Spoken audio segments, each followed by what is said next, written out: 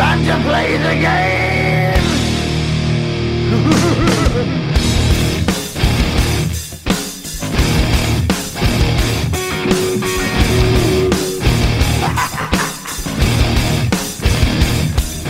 It's all about the game and how you play it. All about control, and if you can take it, all about your debt. And if you can pay it, it's all about pay. And who's gonna make it?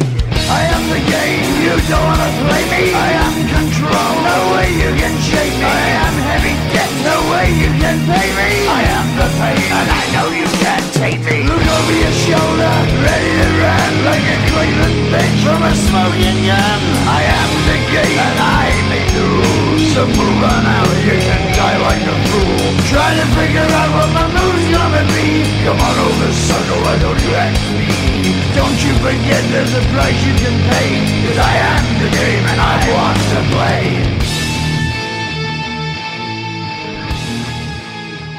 And we're live. Welcome back to another edition of the Fantasy Authority podcast. And this is the last podcast of 2019, this decade. We jump as of a couple hours left of 2019, so it should be a lot of fun. We did not do a podcast last week because really we did not want to give in to people's addiction to play fantasy football in week 17. So we did not want to support their habit because playing fantasy football in week 17 is the absolute worst. Don't do it. Last week, I can't imagine people like having a championship on the line and playing week 17 and having to navigate those waters of all the players that didn't play. And if you had Lamar Jackson all year, and then no Lamar Jackson. So, anyways, but we're back this week. We wanted to do a 2019 wrap up, kind of go over everything, and really what it means for 2020. And I think we'll do a little bit of conversation about Dynasty as well. I know.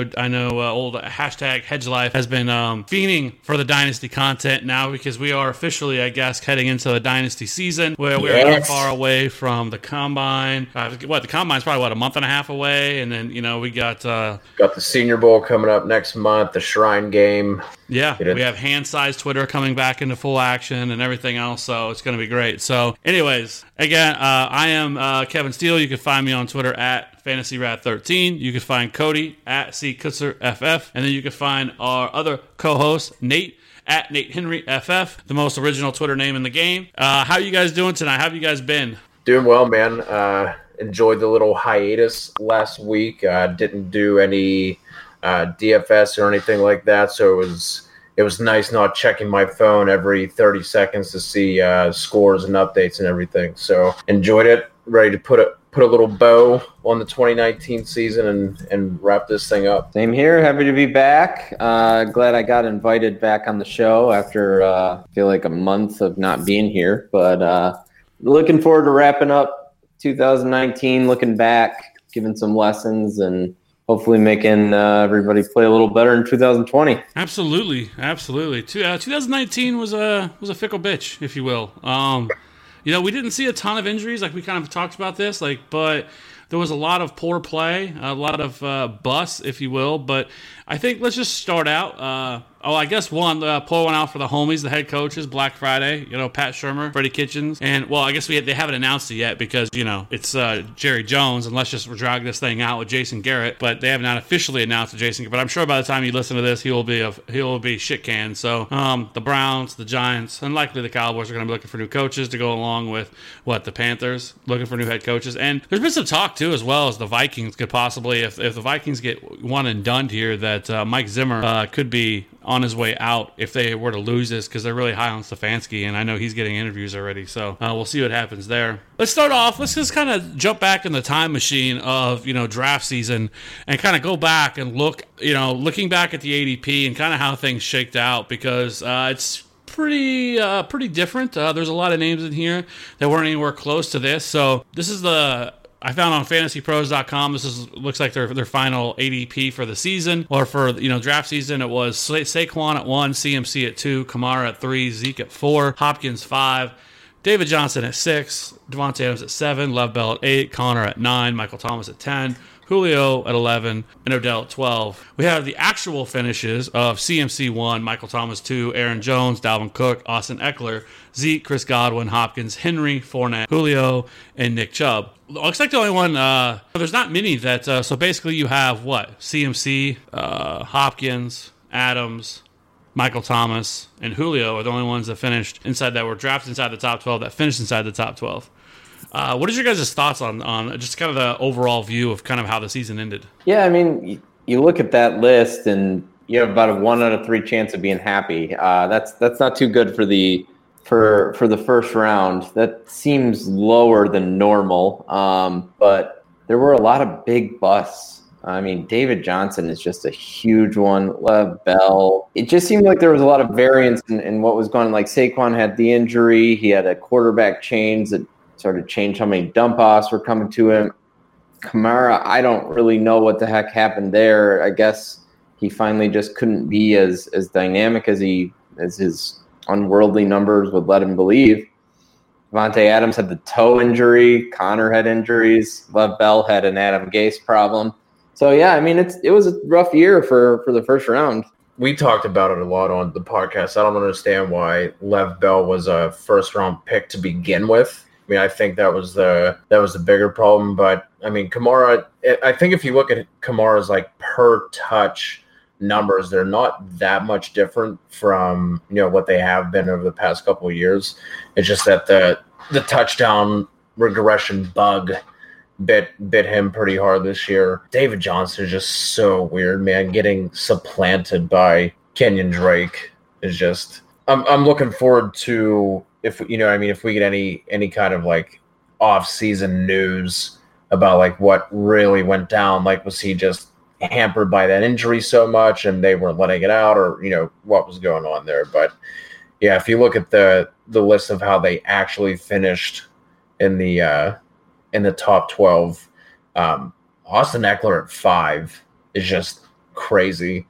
I mean, he obviously had the huge beginning of the year, but for him to be sitting at 5, with how the second half of his season went, where obviously he wasn't putting up nearly the numbers that he was, is pretty wild. Godwin being at 7, that was a very common name on this here podcast in the off season, including every other website and podcast and Twitter handle. There were a few detractors, but that name grew heavy as the off season went on. So, Kev, any thoughts that you have here on the top 12 of ADP and the actual finishes? I think it's something to be said about a couple of these. I mean, the Saquon one, of course, we know that he had the really bad high ankle sprain, came back probably a little bit too early, played through it, really didn't start coming back on and start looking like the Saquon that we all expected him to until the very end.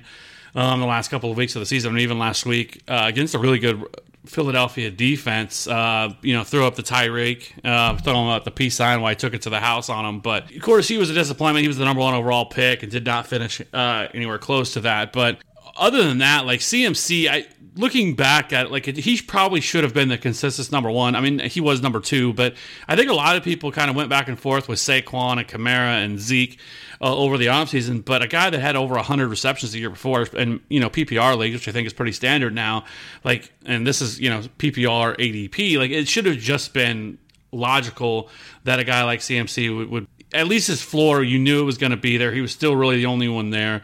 There shouldn't have been anything to worry about. So looking back at him, but dude, I mean, his season was so amazing. I mean, he almost outscored the number 2, Michael Thomas, by almost 100 fantasy points. And then, really, Michael Thomas had an historic season, because once you get past that, I mean, he outscored number 3, Aaron Jones, by 146 fantasy points. He was a cheat code this year, and if you had him, you likely went to the playoffs, and you likely, had a very good shot of winning a championship. Though I will say it's crazy, because in my best ball leagues, I didn't do a ton of best ball this year. I think I played 10 lineups. I ended up cashing in 7 of them, and none of them had CMC. So I don't know how I did, or Lamar Jackson, by the way. So for me, I mean, I think a lot of it says to me about the guys that are safe, right? The guys that end up finishing inside the top 12 were CMC, Michael Thomas, Zeke, and then you had Hopkins, and then Julio, and so those guys, I think that if you were to start the season, you could say those guys probably felt the safest and had the highest ceiling, or the highest floor, just because of their opportunity. Where the guys that were drafted inside the top 12 that didn't, David Johnson, of course, you had to have concerns. I mean, he hadn't really had a big year in a couple of seasons. Of course, we loved everything going on with Cliff Kingsbury coming in and running that offense and all the hype that he got. But you look at that Lev Bell, we knew that was going to be a really risky situation. James Conner just has never been able to stay healthy. healthy in his career. Odell has been more hyped than anything. I think he hasn't finished as a wide receiver 1, I believe, in I think it's like 2 years, 3 years. I mean, all these guys were riddled with concerns. Taking the Saquons, or not the Saquons, the CMCs. I guess Kamara would be the outlier to that I don't think anybody saw coming. But if you looked at it, how efficient he was throughout his career, that a lot of his production came because of how efficient and the touchdowns.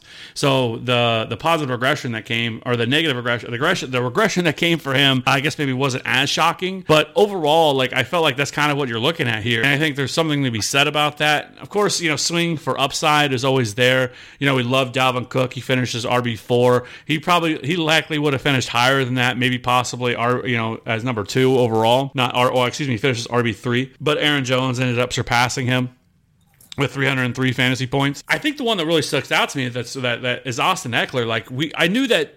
I remember having this debate with you, Cody, going into the season. You weren't as high on Eckler as I was, but I still didn't think that, even if you would have asked me, there was no way I would have said that I thought he was going to finish as the number 5 overall fantasy score, not including quarterbacks. I knew that Melvin Gordon was going to come back. At this point, heading into the offseason, how did the Chargers tell a story where they try to bring back Melvin Gordon when Austin Eckler has played as well as he has? He has just destroyed him this year, and then they bring Melvin Gordon back, and you felt like, okay, Austin Eckler's going to fall off a cliff, and he really didn't. Yeah, I mean, even if we could have had a time machine and said that he finished as an RB1 just in general, I think that would have been, you would have looked at that as a really good year for him, let alone as, the 5th overall player. But yeah, I mean, I agree. I just don't see what the point is in bringing back Melvin. I think that team's going to go through a little revamp here as it is, with Philly Rivers looking like he's probably on his way out, and with Melvin wanting the money that he wants and his holdout and everything, it's probably not going to sit well with the franchise. So, I mean, I think if you look at Eckler and Justin Jackson, that's a solid 1-2 punch. I don't think you really have to spend high capital on a running back in the draft either. So that'll be Melvin Gordon will be another interesting name to follow this offseason and see what ends up happening with him. Is there just kind of off the top, is there a team where you would be excited to see Melvin land with, where you might think about taking him, let's say in the first 2 rounds next year? Tampa. I think that, we've been excited about Tampa for a few years now. It's always been the number 1 spot that always seems to come up with people. Much like, I believe it was the Colts used to be the same way. You always talk about every, oh man, imagine if he goes to the Colts. That's going to be something, right? And now that's Tampa. That's all, whatever running back it is, whether it's Le'Veon Bell, who seems to be on his way out with the Jets, Adam Gase, has to flex on Le'Veon Bell. He seems like he's probably gone. David Johnson is a lock to be gone. Melvin Gordon, I would rather have I'd rather have David Johnson, Le'Veon Bell than Melvin Gordon. But yeah, Tampa is going to be the number 1 place that everybody's going to talk about. I think one underrated, not that I think the Chiefs would go after him, but I think the Kansas City is certainly going to be looking for a running back. Though it's funny because, right, we spent all offseason debating Damian Williams, who I believe in ADP went probably in the 2nd round. I think it was either late 2nd, early 3rd. May have dropped because of LaShawn McCoy being signed, but I think that might have been a little bit too late for that to change that much. The last couple of weeks, he's really shown out, and had some pretty big games, especially this past week. But a lot of his problems have been just injury, right? Obviously, LaShawn McCoy is going to be gone. I don't think Darwin Thompson will ever be a lead back for the Chiefs. It's going to be interesting to see what the Chiefs do over this offseason. I probably lean towards them drafting somebody early. I think that's another landing spot you could be looking for a running back. So Damian Williams, 305, according to 4 for 4, and the last update on that was Tuesday, September 3rd. So 2 days before the season kicked off. Okay, so yeah, sounds about right with Damian Williams. Obviously, he did not pan out, as we know, but most of it was injury. A lot of it was injury related. It really wasn't as much as people wanted it to be, LaShawn McCoy problem. That really wasn't it.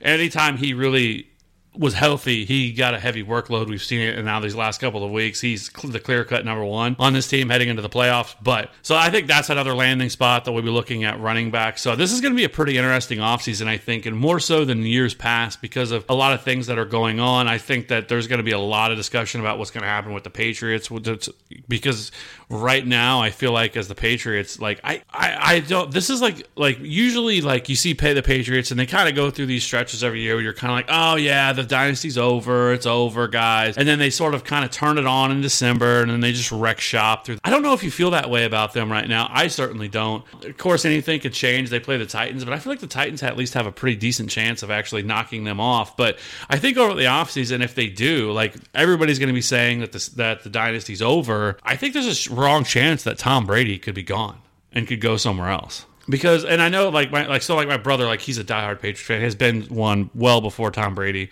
so it's not he didn't jump on the bandwagon. But anyways, we were kind of talking about it, and one thing we were kind of talking about was like, because we know a couple of years ago, Belichick wanted to get rid of Tom Brady. He wanted to stick with Jimmy G, and Robert Kraft would not let him. And so I'm almost wondering if like this is Belichick's way of getting rid of Tom Brady by not putting any talent around him whatsoever. Because what could possibly go wrong? A 40-plus-year-old quarterback where your best weapon is a pass-catching running back and an aging wide receiver. You know, Brady had a strange year. I mean, he was a fine QB1 for the first 6-7 games of the year, and then he just took a turn where he was completely useless for fantasy purposes, and their offense tanked. They couldn't run the ball at all. They seemed so predictable. Anytime Sony was on the field, you just brought in an extra linebacker and shut him down. Anytime James White was on the field, pretty much knew they weren't going to run.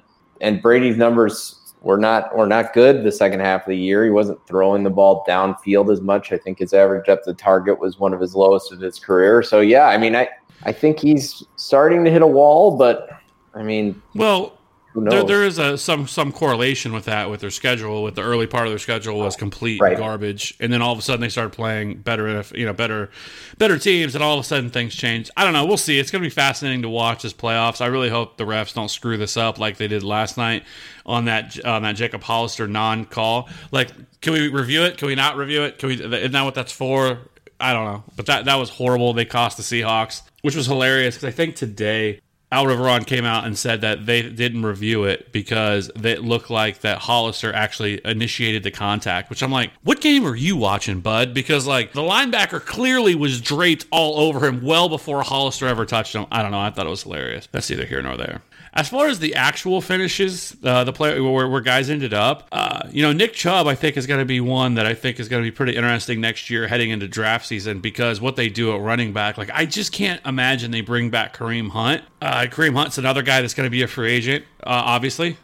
He signed a 1-year deal, so clearly he's another guy that's going to be looking for a home. He might be the best option for teams, especially a team like Tampa, who he is a younger running back. Obviously was cut on his rookie deal with Kansas City, played 1 year here, Cleveland, and so I believe he's 24, 25 years old. So he's certainly, I think, the youngest option of everybody that's available. But I think with Nick Chubb, like, where do you guys see him going next year? Like, where would you, if you were drafting today, and let's say Kareem Hunt left, where would you put Nick Chubb? He would be in the first round for me, pretty comfortably, especially if Hunt is gone. I mean, Nick Chubb was easily one of the best fantasy running backs and just one of the best running backs in general up until it's just so weird to me too how they like refuse to use him as a receiving threat on a consistent basis. There were a couple of those games where he was getting 5, 6, 7 targets, and then the press conference would come out and they were like, "Whoa, hey, we know he did well, but we can't be doing that." And then once Kareem Hunt joined, what was that, week 10, 11, something like that, he just completely took all of those looks away. And Nick Chubb was still putting up RB1 weeks with no receiving ceiling or floor. So he would easily be a first round pick for me next year. Yeah, I think he'd slide somewhere around like 7 or 8, maybe 9. Probably want Tyreek Hill over him, but it's pretty close. It's right around there with the Hopkins, Chubb, Hill. let's have some fun then. Let's do this. Tell me what your top 5 would be. What would be your top 5 in terms of rankings as of right now? Do we even need to debate one? It's so obviously CMC the number 1 pick. I mean, it hasn't been this obvious since Larry Johnson was wearing a Chiefs uniform. I think Gurley, after the first year with McVay. Sure. I thought you were about to make a case for Todd Gurley. I'm like, excuse me? CMC's number 1 for me. I think I'd still slot Barkley number 2. I think that, the way he's played the last few weeks, he looks like that back we drafted in the top 3 of almost every league this year. I don't know what to make of the. I think if Breeze comes back, Michael Thomas would be 3 for me. Yeah, I agree. I would slide Thomas ahead of Zeke simply because we don't know what the coaching staff of the Cowboys will be. Probably Urban Meyer, I guess, but that probability probably make 5 for me with Dalvin Cook. So for me, I think it would probably be. I think I know right now it's crazy because we're so close to the end of the season, so people are going to say, "Oh my gosh, you can't even have a debate with CMC." Like I feel like that. Like this season is kind of historic. I don't think he ever comes close to this. Not that I think he has some drastic fall off by any means, but I think there still could be a debate with Saquon and CMC. But right now, for me, it would be CMC, and then it would be 2 would be Saquon. 3 for me probably be Dalvin Cook. 4 would probably be Nick Chubb, and then 5 would probably be Michael Thomas. I think. Wow. I could make a case for Michael Thomas higher. Depending on the way things shake out there, if Drew Brees comes back. Though that, I guess you could make an argument that, though, because he was so even consistent, even without Drew Brees. I mean, Teddy Bridgewater, he was still, a beast. So it's not like he just was having a rough year, and then all of a sudden Drew Brees comes back. Michael Thomas is going to be hard not to debate, at least definitely in your top 5. But I mean, I could move him all the way up to probably 3 and feel fine about it. But I do think Dalvin Cook and Nick Chubb both deserve to be in the top 5 for sure. Especially with Nick Chubb. I just feel like that we're going to have to wait and see what coach comes in, and hopefully they bring in an offensive-minded coach. Especially with Baker. I think Stefanski would be a decent option for them. I know that they were going to be bringing him in to talk to him, which I think is interesting because I think something to notice there. I don't think this is a John Dorsey thing. I think this is the owner making this because I think John Dorsey's on very thin ice with the Browns because he's not a good GM. Regardless of that, I just think Nick Chubb, as long as they don't do something crazy and bring back Kareem Hunt, which I don't think happens, I think it's wheels up for Nick Chubb in 2020. Well, we like our top picks to have very little risk, right? And you want to talk about CMC a little bit. He's had Norv Turner the last few years. And the one thing we know about Norv is he rides his RB1 to death. So we looked at CMC having 90-plus snap percentages for 2 years in a row now. New coach comes in, Norv's probably out. Maybe they don't run him so much. He might be in the 70-80 range. It's still worth an RB1, but it does change the calculus a little bit and just adds a touch of risk to our consensus 101. Yeah, I mean, the drop-off that we've seen from running backs over the past couple of years is something that, I don't think anyone's gonna project we see a Todd Gurley kind of fall for him, but I think that's something you always have to take into consideration especially when you're looking at these workhorse running backs. I mean, David Johnson, Lev Bell, Todd Gurley, the list goes on and on with these guys. I think an early name that I'll throw out for maybe this is a bit hot takey, but I think someone that could creep up into that 5 to 7 range, Joe Mixon. I will be on Mixon heavily next year. I like that. He has produced in just garbage situations for 2 years now. Assuming Joe Burrow is the number 1 pick there, the tackle they took last year who tore his pec was it Jonah Williams, I think, tore his pec in the preseason. He should be coming back, which will be a big boon for that offensive line. So I think Joe Mixon will be a name to pay attention to, and I think we can see him have a huge rise come September of 2020. Yeah, where would you pick Kenyon Drake if he returns to the Cardinals? I still think you'd be 3rd, 4th round, I think. That low? I think he would probably go mid-second for me somewhere. I don't think I'd have him as an RB1. I can see the case, but it will be interesting to see how they utilize Chase Edmonds as well, sure, who has flashed some as well. But it seems to me that Cliff Kingsbury is committed to having a really workhorse back. So I think that could be Kenyon Drake, but we'll have to see how things shake out because we saw Chase Edmonds too and how explosive he can be. So I think they would like to probably get him a little bit more involved. He obviously got hurt. Missed some time. I don't know. The David Johnson thing will always be. I really hope we someday find out what really happened. I have a feeling it's more to that they want to trade him and they're trying to preserve him to not get him hurt over the offseason so they can trade him. Because why would you run him out there for your few snaps or whatever if he was actually that hurt? Like, it just seems to make more sense to me. And it's not like he's a Cliff Kingsbury guy or anything like that. It's not like he's somebody that he has allegiance to. He didn't draft. I think we would love to see David Johnson wind up actually go to Tampa Bay and reunite with Bruce Arians. Like, that would be great because we know he knows how to use them. Let's just say, for example, if he ended up in Tampa, they traded him to the Bucks. Where would you slot in David Johnson? Because he would go right. Like, I'm not. See, here's the thing. A lot of people look at David Johnson, and there's been a lot of talk about David Johnson, and he's washed, and people posting stuff on Twitter about one video of him trying to run or something like that, and people calling him to say that he just fell off a cliff. Like, I don't believe that whatsoever. If you look at his numbers, David Johnson, like, I got his numbers right here. To start the season, he had week 1, he had 25 fantasy points, number 5 overall, 18.5, number 9, 21.9, number 10, 18.6, number 12, 28.2, number 3. There was only 1 week before he got hurt that he did not produce an RB1 week, and that was week 2 against Baltimore. We had 8.4, finished as number 37. So he finished right outside of a flex option. But other than that, the dude was an RB1 every week, giving you RB1 numbers, and I believe that, if I remember correctly, before he got hurt after week 7 or after week 6, he was number 4 or 5 fantasy running back.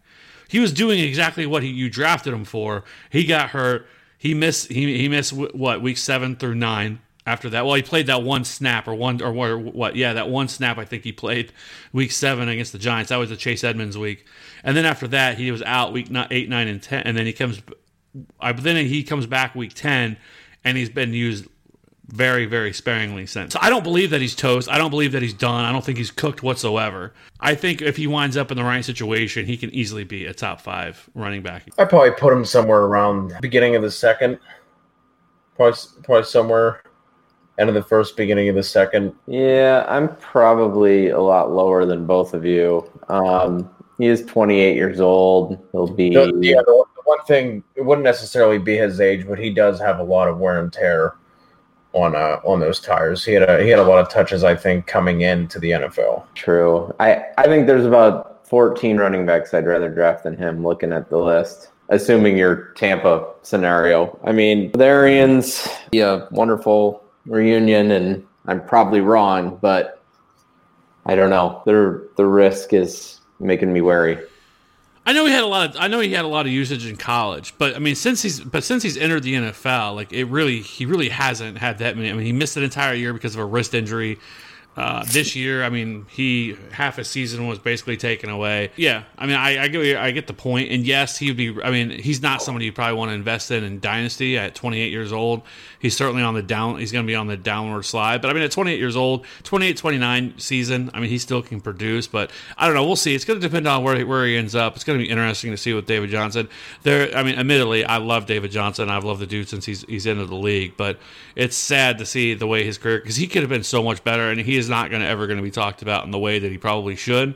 But the healthy David Johnson is a beast. Let's take it a little further. Would you rather have David Johnson in Tampa back with Arians or Josh Jacobs? David Johnson. What about Joe Mixon, assuming Burrow's drafted? I mean, I think even if Burrow wasn't drafted, I think I would still go Mixon in that scenario. I already know I'm going to be very high, probably too high on him next year. I legitimately think he's one of the most talented running backs in the NFL. I agree with you. No, sure. I mean, I think you can make a case that I mean, like a lot of people we've talked about Joe Mixon, that he is a young David Johnson, right? Or a young Lev Bell. Like, I think that is who he is.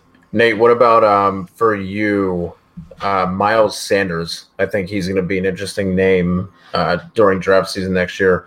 Miles Sanders or David Johnson in that scenario? See, in that scenario, I think I'd go David Johnson. I worry about Peterson trying to limit Miles's touches. I think he was sort of forced to give Miles 70% of the snaps in the last few weeks of the season. And if Jordan Howard never got hurt, he would never have seen that type of workload. He's showing he can do great things when he gets that workload, but Peterson just scares me because he never gives one back a ton of carries unless he has to. But man, it's close because I like the youth, but yeah, I think I'd go Johnson in that scenario. What about Zeke? We haven't really talked about Zeke at all. Like, he just, the last couple of weeks, he finally started being utilized more as a pass catcher, but for the most of the season, he really just hasn't been utilized as a pass catcher, which has really hurt his value some. Obviously, we're gonna have to wait and see, who they bring in as a head coach, what happens there, what's the situation. To kind of get an idea, I guess, on, how they're going to use Zeke and stuff like that. But where do you guys view him? Because he's somebody that we really haven't talked about. Got to think whatever coaching staff comes in is going to be a little more progressive. This is something I was talking to one of my buddies about the other day. Like, I don't understand what happened with the Cowboys offense rather, from like the first 4 weeks where they were using a lot of the motion and sweeps and bunch sets and everything to where they ended up at the end of the year. Like how well everything was going. But anyway, you have to assume it's going to be a more progressive offense that comes in. So hopefully he's going to be targeted a little bit more. He had, through week 17, had 72 targets, literally half of what Christian McCaffrey had. And that was also 36 less than the part-time player of Austin Eckler. So he showed last year that, he can obviously be really successful with the targets he gets and with obviously being utilized in the passing game. So you have to figure he's going to be targeted more. Still going to be a first-round pick, maybe like 7-8 range, somewhere around there. Yeah, 71 is still pretty good. It's not the 95 he saw in 2018, but it's a lot more than the 38 and 40 he saw in the first 2 years of his career when he was still a dominant running back. I think that Jerry Jones will impose his will on whatever coach comes in, and Zeke will still be the central focus of any offense that comes in. If it is Urban Meyer, Urban knows what to do with Ezekiel Elliott. So I'd imagine he'd still be a top 5 pick for me next year. Yeah, is Urban the front running name? Just real quick. I think he's the name that's been floated out there the most. I think is what it is. Which I think it would be a complete and utter train wreck to bring in Urban Meyer. Like, Urban Meyer is one of those, he's an alpha, right? He's kind of like Nick Saban, where he's so used to being able to run everything, and that's just not the way things go. And especially, it's not like he's going to go to a team where they're going to give him complete, control of the, of the roster and all the moves. That's not going to happen. Jerry Jones runs that team. He's the GM. And so basically they're just going to ask him to come in and coach the team. And I just don't think this is a good spot for Urban Meyer. Like, I think Urban Meyer, if you ever want to coach again, just go back, stay in college. Like, he's one of those guys that's where he should be. I don't know. I think this would be an utter disaster, at least for the Cowboys anyways, for them to bring in Urban Meyer. But, if you look at his numbers, though, really, they weren't terrible. He still finished with 1,235 rushing yards, 417 receiving yards. He had 12 touchdowns, and he finished number 5 overall fantasy points per game with 18.9. So it wasn't a terrible season by any means for Zeke. The carries were down a little bit. He had 283 compared to the 305 he had last year. The big drop, though, really, the drop in fantasy points per game came from the targets, because he went, like you guys said, from 95 or from. He had 95 last year down to 72. He also had his red zone touches this year. He had 64 of them compared to last year. We only had 51. So they tried to get him the ball more, which of course, led to a little bit more touchdowns as well. So yeah, I think Zeke is going to be an interesting study, because he never really felt like that he was just having monster weeks, right? Like, he never felt like a guy that kind of carried your team to the championship this year. He more felt like he was just kind of like, steady Eddie, just kind of continued to put up, decent numbers every week, but wasn't a guy that just kind of put up monster numbers. In comparison to a guy like the Tyreek Hill of the running back position and Aaron Jones, where Aaron Jones either had monster weeks and won you your week, or he got you Yeah, he's also going to be an interesting one. Like we always see, like especially these guys that finish the year the way that he did, how much they get propped up, and be interesting to see if there are any philosophy changes with between the running back. Are we going to see Aaron Rodgers passing more? How all that's going to shake out? So there's going to be so many interesting storylines to kind of keep track of and follow as the offseason progresses. You mean he can't finish? You don't think he's going to reproduce his 19 touchdowns that he had this year? You don't think that's going to happen? Oh, that I can't wait for Kev to go on a tangent about the regression. Like Pat Mahomes from. Well, even with that, like I saw people taking victory laps on Patrick Mahomes, right? Well, it's just not accurate. Like he was a top 5 quarterback before he got. I know we've already. I think we've talked about this already once. I feel like we have. I don't know. I feel like we use that term way too much. If a guy had a really good year, all of a sudden it's like regression the next year. He's gonna regress, guys. Stay away from him. He's gonna regress. No, and I don't know. I just think it's a little silly. Do I think he's gonna score 19 touchdowns next year? But I think he can improve in other areas. He did finish with 900. What did he have over 1,000? I think he might have hit over 1,000 after last week. I know he got hurt, but anyways, with Aaron Jones, I still think he's a dominant player. I mean, you look at his efficiency numbers, and they're everything that you want to see in a running back.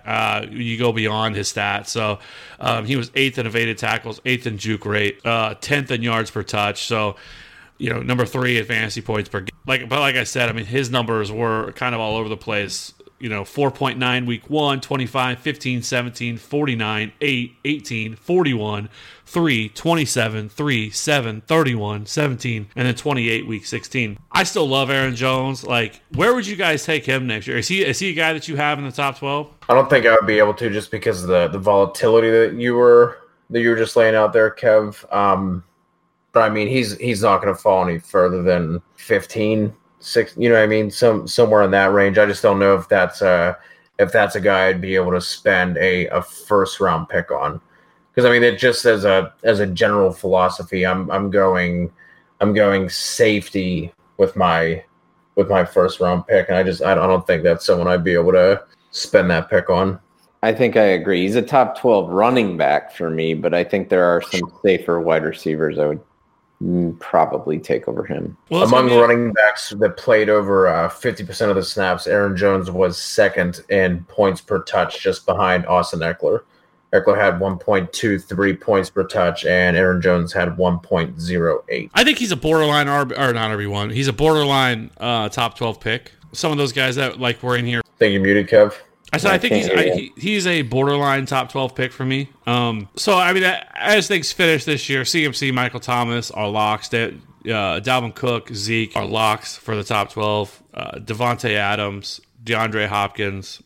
I think those guys are kind of the ones that you're probably locking in, right? We still have quite a few available spots. I think Aaron Jones does right now fits into that for me.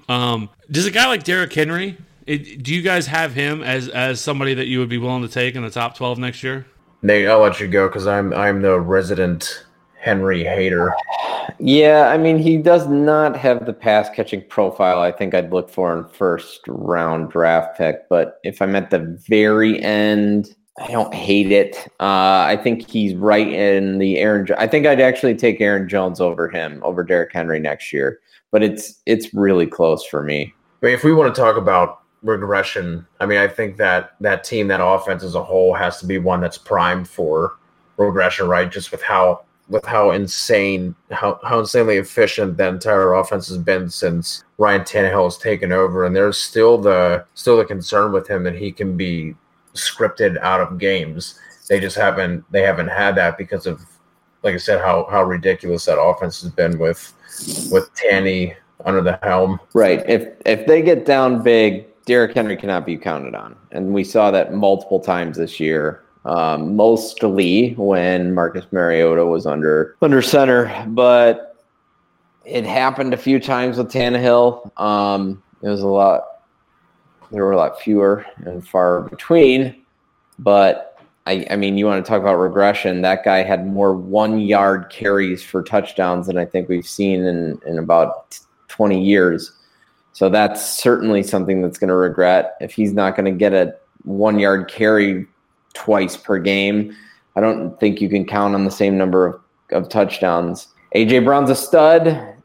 The offense is certainly better with Tannehill, but again, I think that's a little bit too risky to be a first-round draft pick. That's a nice second-round draft pick for me, though. Was it changed at all in half-point PPR? From full to half?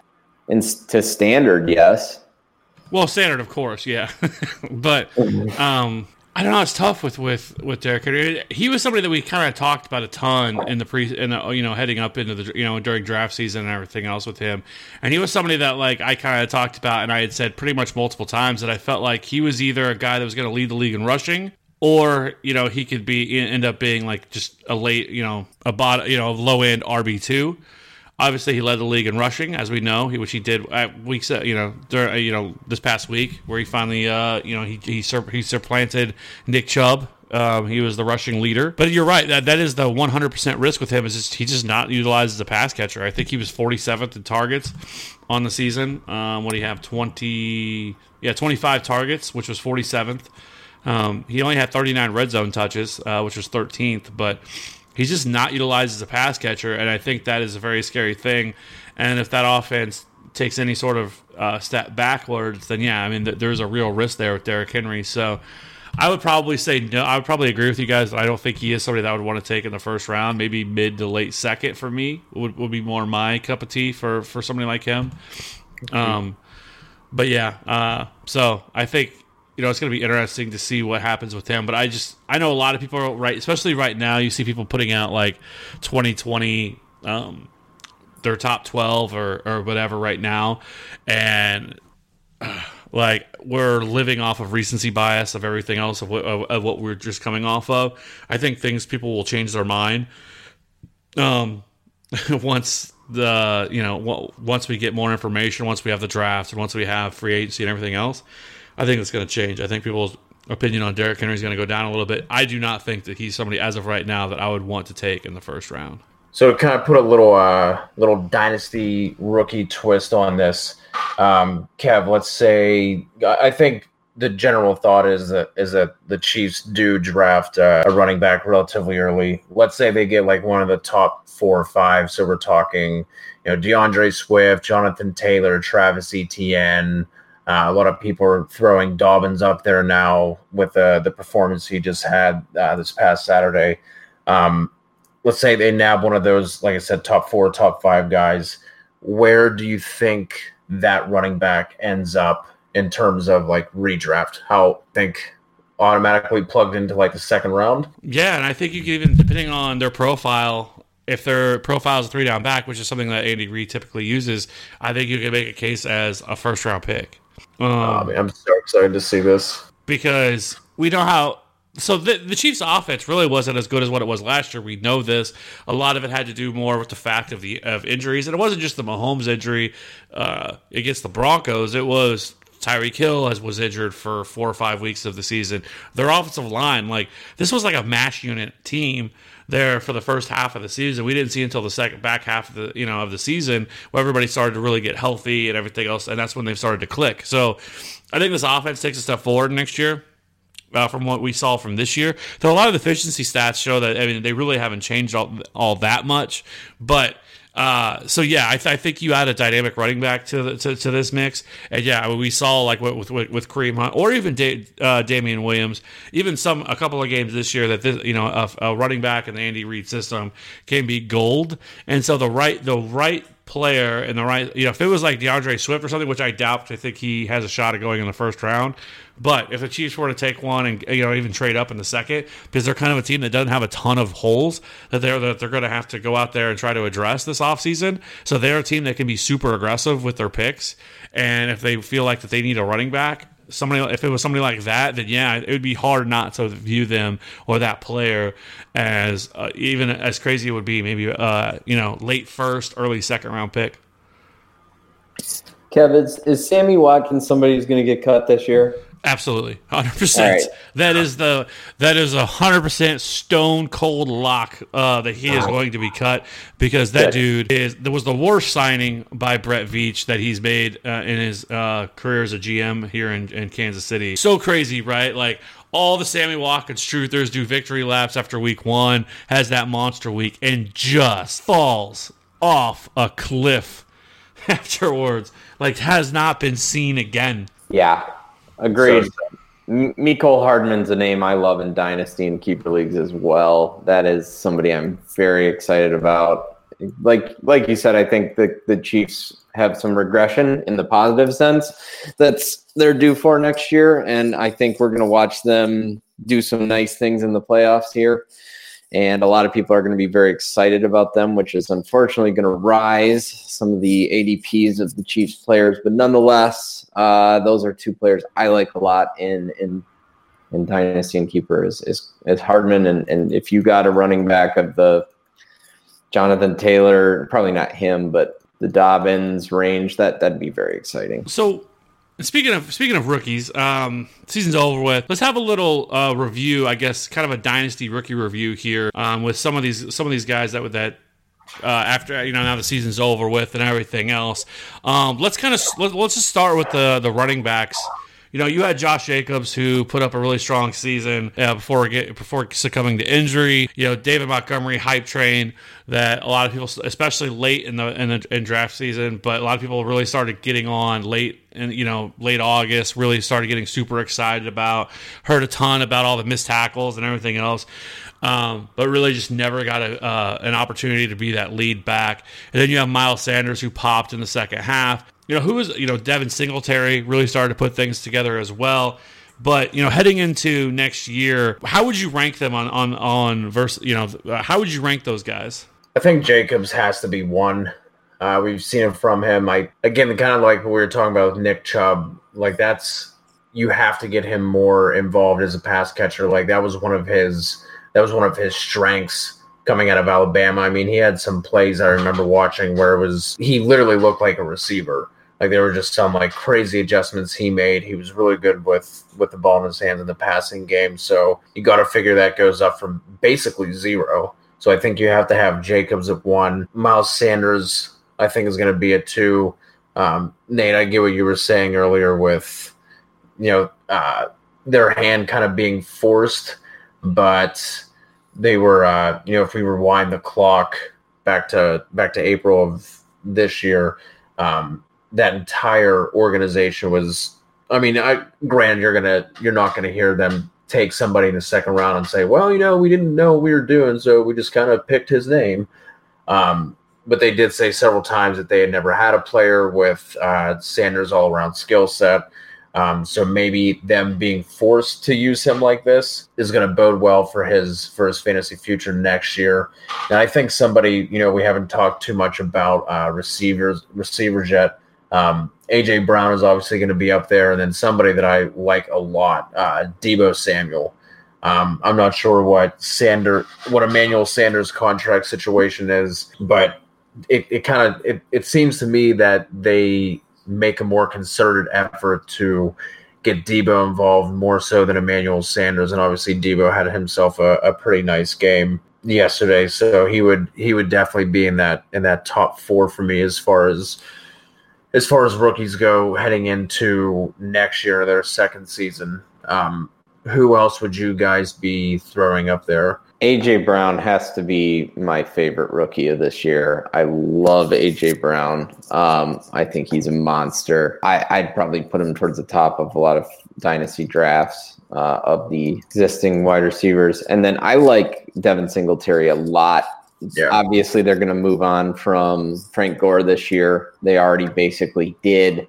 But I think it's his backfield to take. And when he gets the opportunity, he's a really nice player, good pass catcher out of the backfield, dynamic. I think he's somebody to keep an eye on as well. I like the Deebo Samuel's call a lot as well. I think he's a perfect fit for Shanahan's offense. This sort of H-back wide receiver hybrid who just does a lot of things out of the backfield and in a route. And I think he's only going to get better as they find even more gimmicks to get him involved. I like that a lot. Thanks, buddy. No problem. It's nice to have you back. Terry McLaurin, I think, needs to be up Absolutely. there. I mean, somebody, like it talked about Joe Mixon producing in an absolute trash surrounding.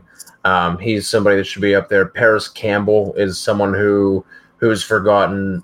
He dealt with a bunch of injuries, but that's another situation where the team was really excited about landing him in the draft. I think Indy is going to be looking at quarterback one way or another, whether that's through the draft or through free agency. So that's someone I'd be excited about. And then we don't give tight ends a lot of love, but Noah Fant, I'm going to expect him to end up being drafted in the top 10, top 12 kind of range next year.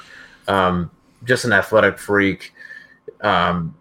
Drew Lock, I think, takes another step forward. I don't see any reason why he shouldn't be their starting quarterback next year. So that is as another rookie that I'd be high on going into next year. Someone you can, like I said, with the tight end position, you can get him a little bit later. What about TJ Hawkinson, though? Because, I feel like he's the kind of forgotten guy. He had that monster first week and then sort of kind of fell off a little bit.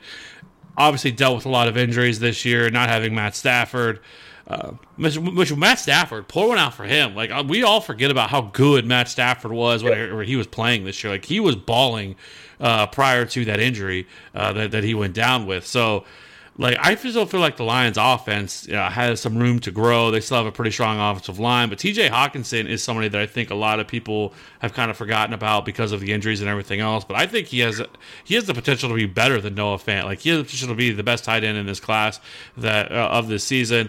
I don't know what they're going to do with Marvin Jones. I wouldn't be surprised if he's gone after this year.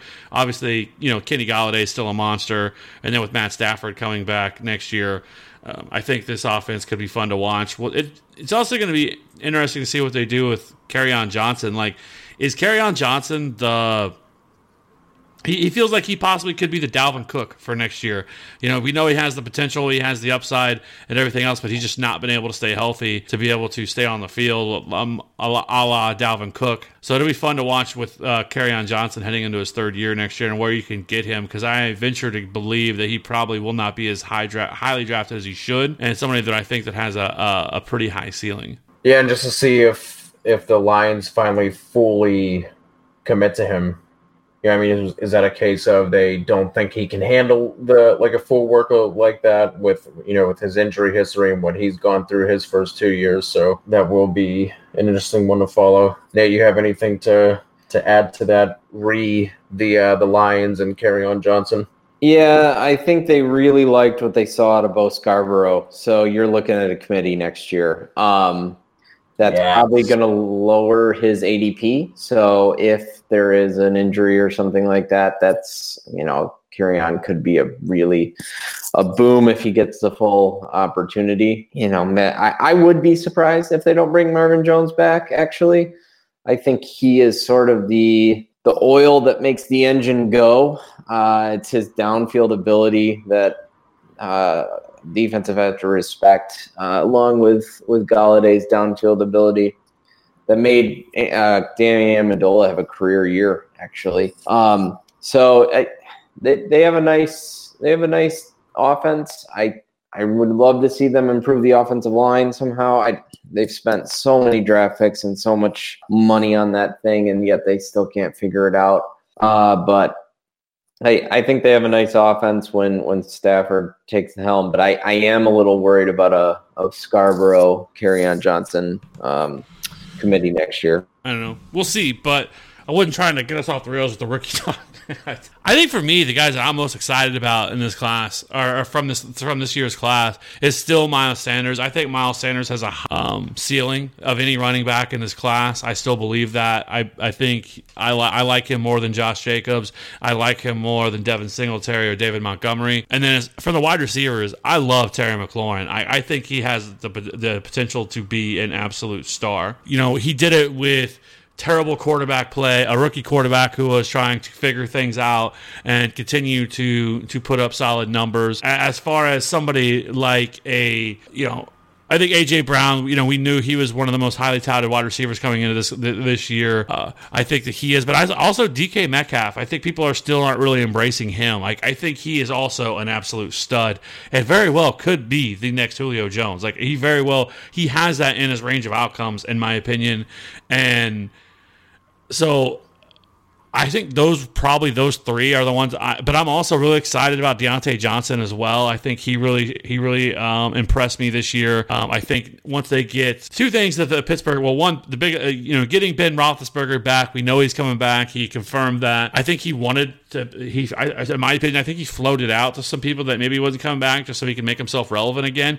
Of course, he needs to lose weight because the dude has ballooned. Like, he looks like somebody that could stand to lose 40 or 50 pounds, but regardless, let's be easy on him. How do you expect him to do cardio whenever he has an arm injury? You know what I mean? Yeah. Let's take it easy on him. You can't, you can't expect him to be this, pristine professional athlete with an elbow injury. The one thing they definitely need to do, though, is add a backup quarterback, because Mason Rudolph or Duck Hodges. Duck Hodges is a fun story, but he's a terrible quarterback. Mason Rudolph is right behind him.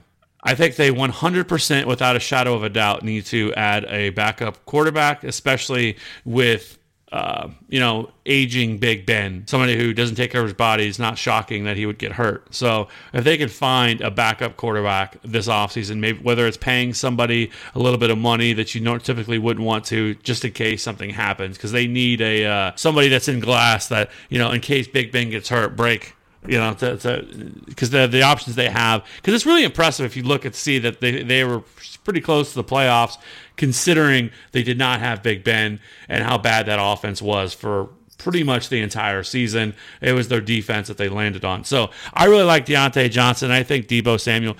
But it's been fun to actually watch a wide receiver rookie class actually produce, right? Because the last 2 or 3 years, it's been really, really bad. Like, you have to go back kind of to that 2014 mega rookie class of wide receivers, with the Odells, the Mike Evans, DeAndre Hopkins, that year of wide receivers. So it's been fun to actually, get production.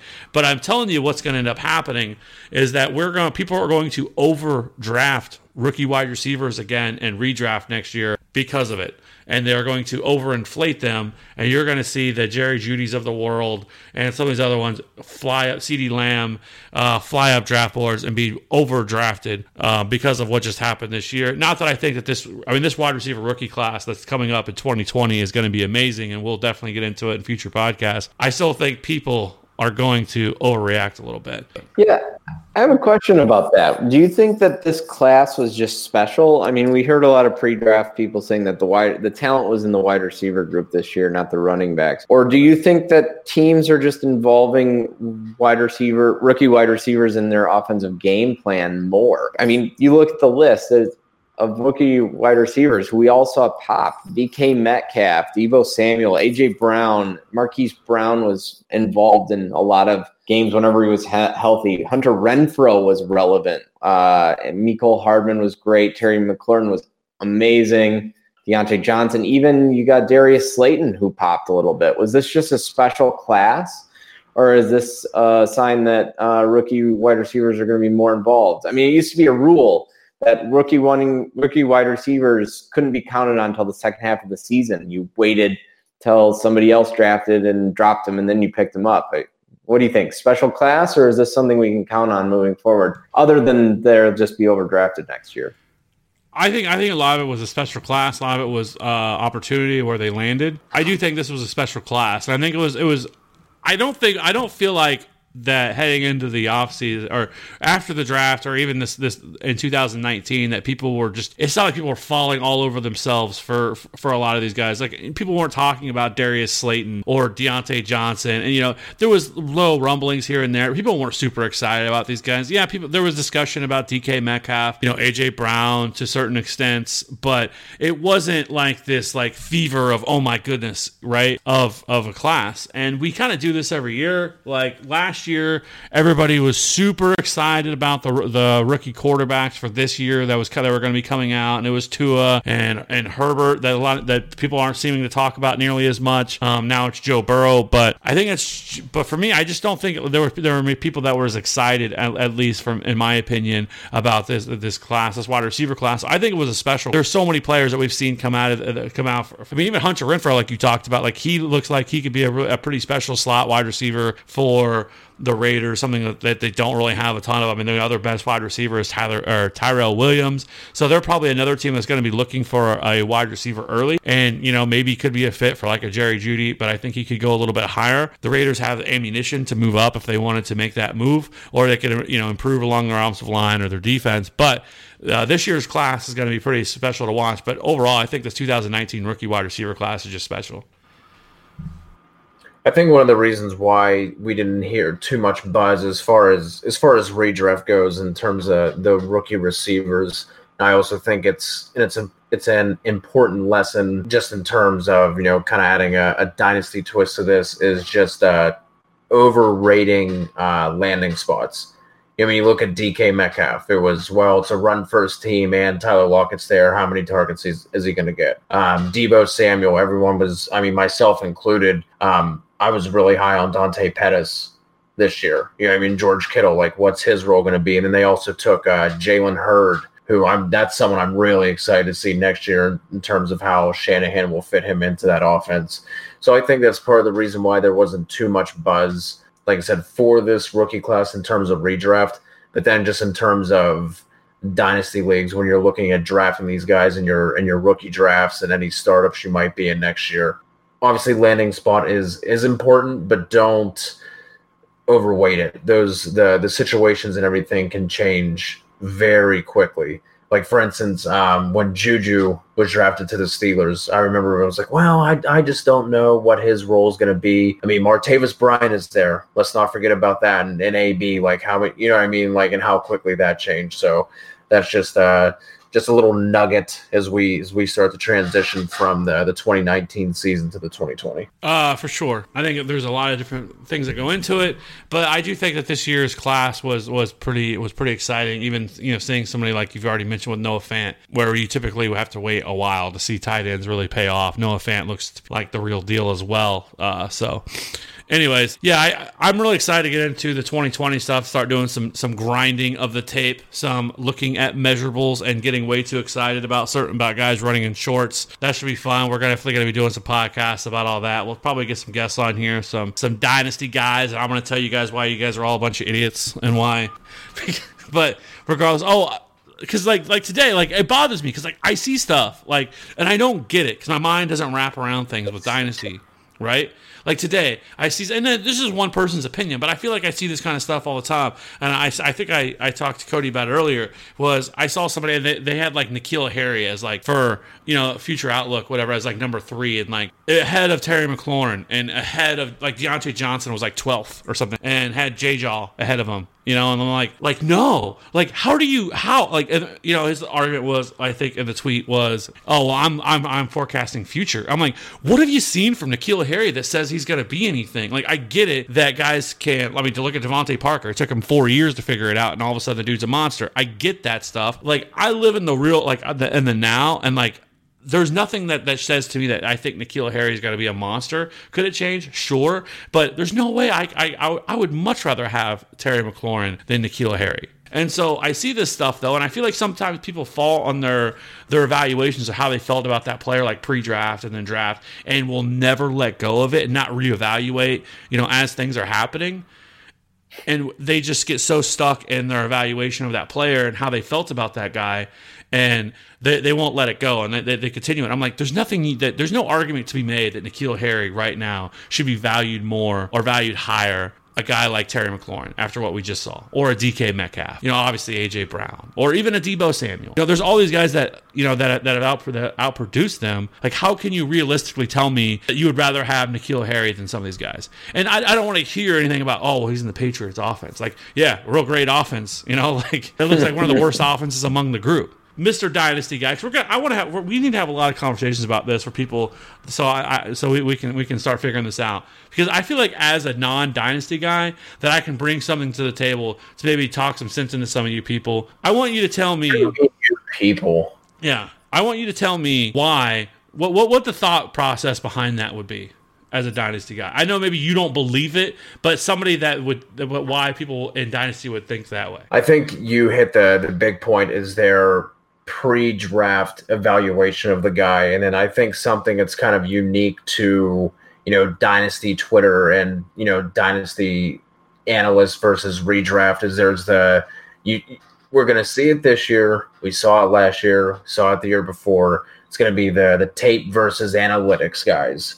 So if you're staunchly, like, obviously redraft analysts, use stats and everything too, but not to the extent of like breakout age and dominator rating. Like, you're going to hear a lot of these things over the next couple of months. So, I mean, if this guy in particular is a big stats guy and that's what he believes in and that's what he leans on, I guess I could see for N'Keal Harry being up there, because he did have a really nice production profile, the young breakout age, everything that the stat guys kind of want to see from there. But that's not something I get. I think whenever we were talking, Kev, you brought up J-Jaw and how he looks lost and hasn't shown anything. I think the argument for him would be that he at least has, as it sits right now, he has the clearest path to targets. There were a couple of guys you mentioned that you didn't understand the rankings, but with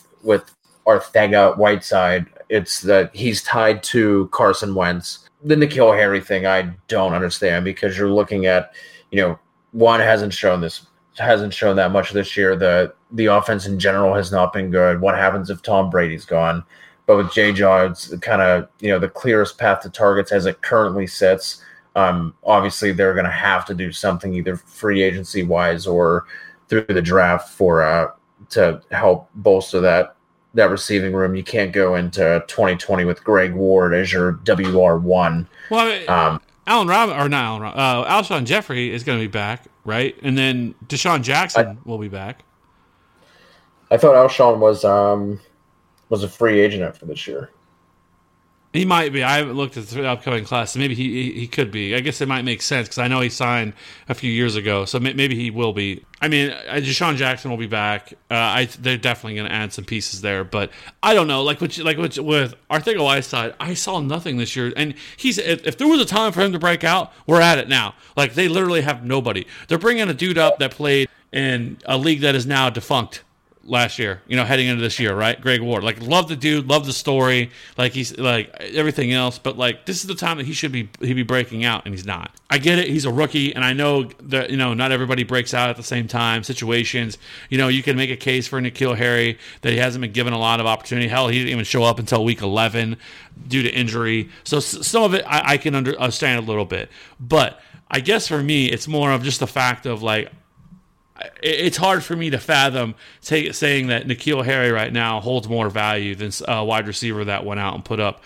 800 or 900 yards and 5 or 6 touchdowns, like a Terry McLaurin did. It just seems wild to me. So Alshon is not a free agent until 2022, and in 2020 he carries a dead cap hit of $26 million. So I would assume that he's going to be back with the Eagles. Although it looks like if they trade him post June 1st, it would only be $15 million in dead cap, and they would save $10 million in the 2020 cap. So, I mean, that looks like that is their way out. A post June 1st release would be that full $26 million dead cap hit. That's going to be an expensive 7 games he's going to play next year. Let's not get crazy. You really think it's going to be 6.5? There we go. I'll take the under. Anyways, we'll talk more about if he plays for a quarter and then leaves. So real quick, we're an hour into this and we haven't touched on the receivers from a redraft perspective too much. We've been kind of going back and forth with some rookies and whatnot. Where are you guys going to be putting somebody like DJ Chark, John Brown, the aforementioned Devontae Parker, guys who we weren't really talking about too much. I mean, John Brown had his buzz. I was high on him going into the season. But, guys like DJ Chark, D.D. Westbrook, guys like that, where are you going to be putting somebody like, Chark and Devontae Parker? And do you believe in Devontae Parker going forward? Or do you think this is just a case of the Ryan Fitzpatrick YOLO DGAF tour of 2019? Well, we've seen him before, right? We've seen him make wide receivers very relevant. I mean, Brandon Marshall comes to mind with the Jets, right? Eric Decker. That was a fun team. Yeah, Big Dick Decker. Yeah. It's tough, though, with Devontae Parker, right? Like, we've been waiting for this breakout. Like, he kind of became a meme, right? It was every offseason as Devontae Parker hype season starts, right? With the beat reporters in Miami, and he is clearly the best wide receiver out here. Then the season would come and nothing would happen. I don't know. It's hard to ignore. Devontae Parker is 27, so he's still, in that prime years that he has left. It's going to ultimately depend on what they have a quarterback for me. I don't know what they're going to do at quarterback, right? Because I think they're at the 5th pick. They have more ammo than any team. They have a war chest of picks. It's impressive that they've won 5 of their last 9 games, by the way, considering all the guys they went out and traded. They traded their starting left tackle. They traded their starting running back. They literally were running out Patrick Laird. Like, Patrick Laird was a thing this year, and I don't think we'll ever hear Patrick Laird's name again, but God bless that man out here. But it's going to depend on what they have a quarterback. They should definitely trade up to the number 3 pick and give some of those first-round draft picks to the Lions. Yeah, but it would be like Tua, right? Like, that's who you're probably trading up for. I mean, I think at this point, because we know Burrow is number 1, but Tua with that hip injury, it's going to be something to monitor. Obviously, heading up to the pre-draft stuff, where he stands and when his recovery is with that. I'm obviously no doctor, but I feel like that if I'm the Dolphins and let's say they draft Tua, I think you have to bring back Ryan Fitzpatrick. I mean, I think I would, right? Absolutely. So I guess if it's Ryan Fitzpatrick, or we'll see what happens if they have a competent quarterback there in Miami, then Devontae Parker is still going to be very tough. Are you going to trust the 1-year production versus the previous 4 years that did absolutely nothing? I can't do that. I don't know. What, like, round? Would you take a swing on him there? Like, let's assume that it is Fitzpatrick, and I think he goes. But see, I think he ends up going in the 3rd. I think he's a 3rd-round pick. I think he's a 3rd, 4th-round pick. Wow. Where would you take him? I would probably take him in the 5th or 6th. Right, like that would be where I'd want to take him. But I think he's going to go much higher than that. DJ and like a guy like DJ Chark, right? Like he's somebody that like made sense to kind of take that next step. Super athletic dude. Was kind of a field stretcher at LSU, and for him to take this next step this year, nobody was on him. But again, this is going to be another spot to see what they do. It sounds like Nick Foles is they're going to try to trade Nick Foles. If Gardner Minshew mania is back, this offense, depending on what they do. I don't think they haven't made a decision on Doug Marrone yet, have they? Did they fire him? I know they were talking that they were going to, and then they changed their mind. No, still a decision left on him. They got rid of Coughlin, though, as GM, right? Yeah, that dude's horrible. Apparently, he was retiring the next week, and Colin was just like, "Nah, you're done now." Cold-blooded. Yeah. So with Chark, I think he's probably another guy that probably goes in that 4th-round range.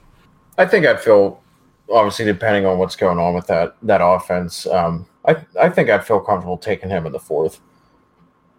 I mean, if I went running back heavy, though, like let's say it's another year where, you're just trying to get one of those top tight ends in the, like, let's say the 3rd round, and I went RB tight end. That's a scenario where I would not take Chark in the 4th. But if I have a more balanced roster at that point, I think the 4th would be would be a good spot for him. He was, not only did he have those ceiling games, I feel like he was pretty consistent week to week as well. Yeah, I agree. Chark was wide receiver 5 at about the midway point through the season. And clearly their red zone target. And I think he could have another great year next year. There's certainly risk with the quarterback situation. So If the price was right, I'd be all right with that, but I would love to get him in the 5th instead of the 4th. But I think you're right. He probably goes earlier. Is DJ Moore somebody that we should be looking at as a wide receiver 1 next year? I think so. I mean, he was so consistent. So many targets. He was, second in targets for the second half of the season, behind only Michael Thomas? You're going to give me somebody with that many targets with a Kyle Allen playing quarterback? Yeah, that's somebody who, if Cam Newton's back or they upgrade their quarterback situation, I'm definitely looking at him as a 12 option next year. I agree. So if you look at his numbers, I mean, 87 receptions, 1175 and receiving yards, but only had 4 touchdowns. I think that's something that you definitely could probably look at as a number that should definitely go up next year. But I love DJ Moore. He'll be heading into his 3rd season, still only 22 years old. To be that productive at that age, I definitely think he is certainly in the conversation at wide receiver 1 as a wide receiver 1, not the wide receiver 1. But yeah, I mean, 15th in points per game. Yeah, I think there's lots to like with DJ Moore next year. I think he's another guy. And then another one would be Tyler Boyd, who had a pretty big year as well. To be honest, if they would have left my boy Andy Dalton in, they would have won more games. It's funny, they come back and all of a sudden, they put Andy Dalton back in and they win 2 games. That's what happens. The Red Rocket comes back in. But, with Joe Burrow, I think that Tyler Boyd is also another guy to really look at next year. He was kind of that, I believe he was drafted probably, in the 5th, 6th round this year, somewhere in that range, maybe the 7th round. And I think another really big sleeper that we had, not sleeper, but really great value that you got was Allen Robinson. Just nobody was on Allen Robinson. I was super high on Allen Robinson, loved Allen Robinson, felt like he was one of the best values in the draft. I don't know why the people weren't high on him. It didn't make any sense. I know there was conversations about, he hasn't been able to stay healthy and everything else, but the dude's a baller. He produced this year. He finished as a wide receiver 1, I believe, wide receiver 7 on the season. And even with a terrible Mitchell Trubisky, Allen Robinson really produced almost two receptions away.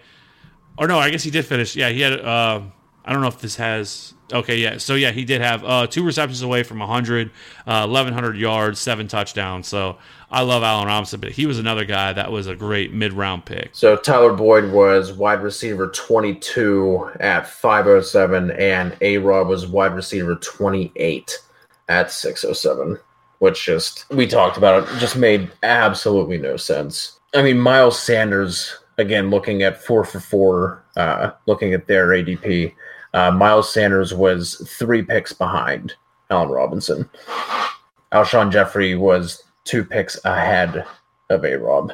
That was one I did not get, and we've talked about this a lot, but Austin Hooper in his late as he was going in drafts, just in general, and then also at the tight end position, that was another one that we bandied about very often on this here podcast. I think early, at least for me, guys that I think that can take a big another step next year, or be players who I think that should be drafted higher than what they were this year. Michael Gallup certainly comes to mind as one of them. I think he's the real deal.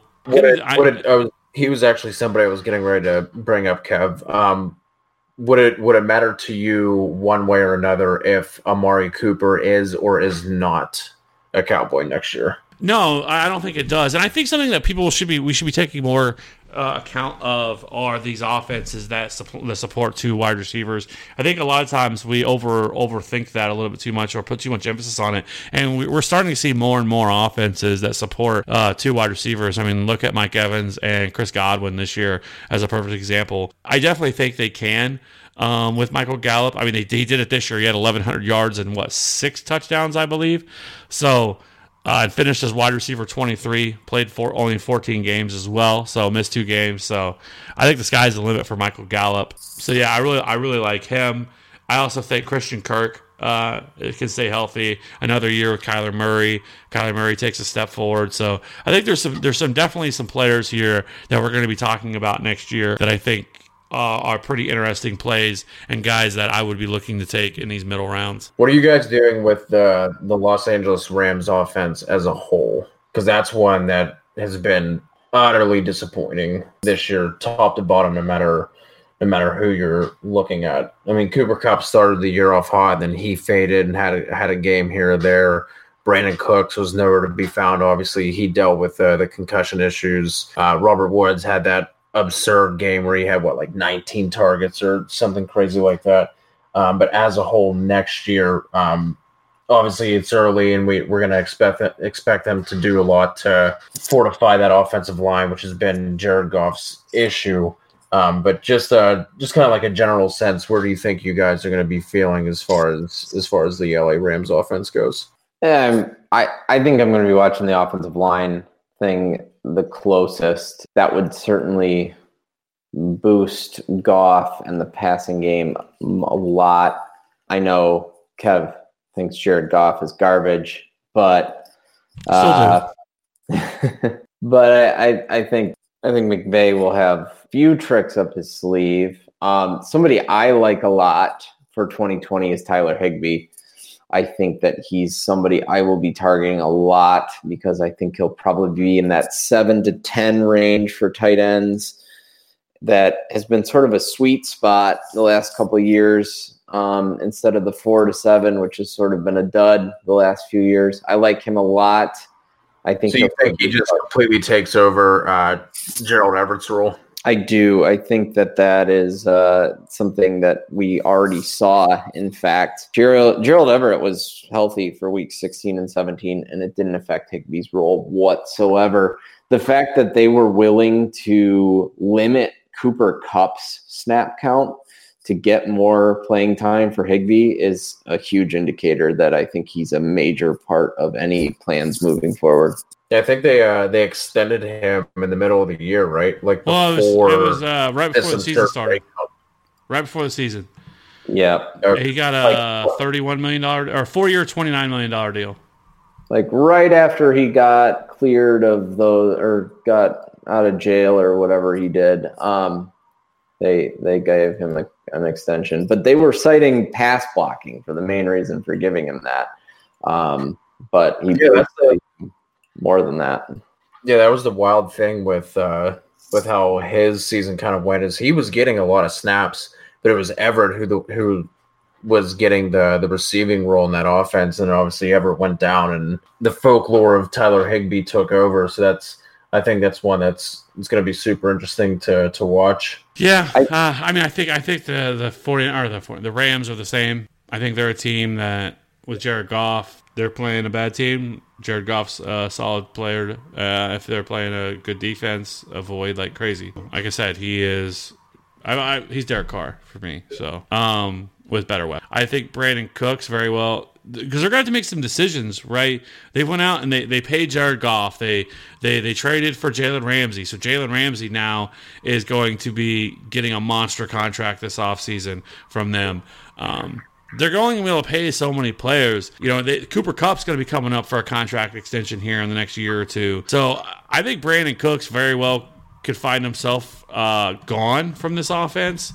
They do have Josh Reynolds. I guess you could, somebody that in limited opportunity have they've talked about. But I don't know. I guess he did sign that. Yeah, I guess he signed that 5-year extension with them for $80 million for old Brandon Cook. Yeah, they have Aaron Donald, Jared Goff, Cooks, Gurley. They're all 2024 or 2025. Robert Woods until 2022. So I mean, they have a lot of money wrapped up in those top couple of guys. Yeah, Brandon Cooks made $27 million this year. But his dead cap for next year, so they really can't cut him because his dead cap's 21.8, so they're not cutting him this year. So he's definitely going to be back next year. And then his dead cap for 2021 is 16.8. Or 13, excuse me, and then 8.2. So I think you could probably start to have the conversation about cutting him. Well, maybe not until 22. But it's crazy, though, because I didn't even realize he was still this young. Brandon Cooks is still, 25? He just turned 26. Next year's his 26 season. So he's still young. Yeah, but he is not young when it comes to concussions. I think he's got 8 in his career. Maybe it's 7. He is 1 concussion away from career ending. I would be avoiding him like the plague in all drafts. Yeah, which is sad to see. with him. But yeah, it's scary.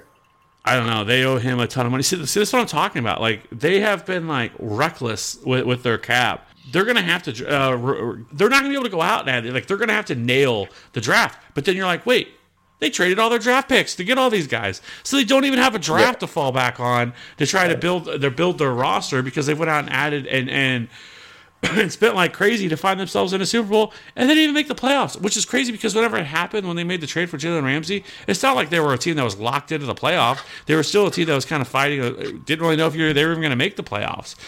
And I guess they thought it was going to give them this final push, and I get it. They're moving into a new stadium next year, so they're going to have to do something to sell tickets and bring people into the stadium there in LA. I don't know. Like, this team is destined to just faceplant. Yeah, and if they can't do anything to improve that O-line, I'm not super optimistic about the prospects of this offense. I'd be looking more at the Cardinals in that same division for somebody who could be that next super offense.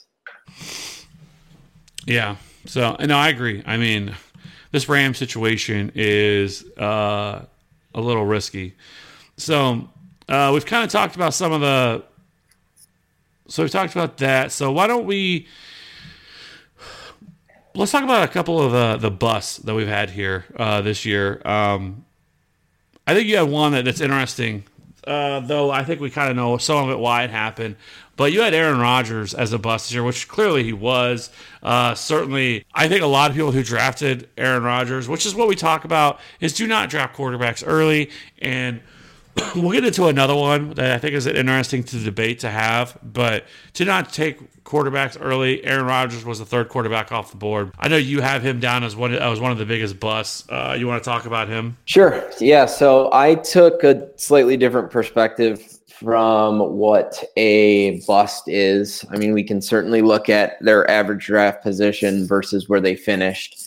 But that often fails to account for injuries or other things that are outside the player's control. So I looked more at consistency rankings versus ADP to find duds. Aaron Rodgers had the most dud games of the top 30 quarterbacks.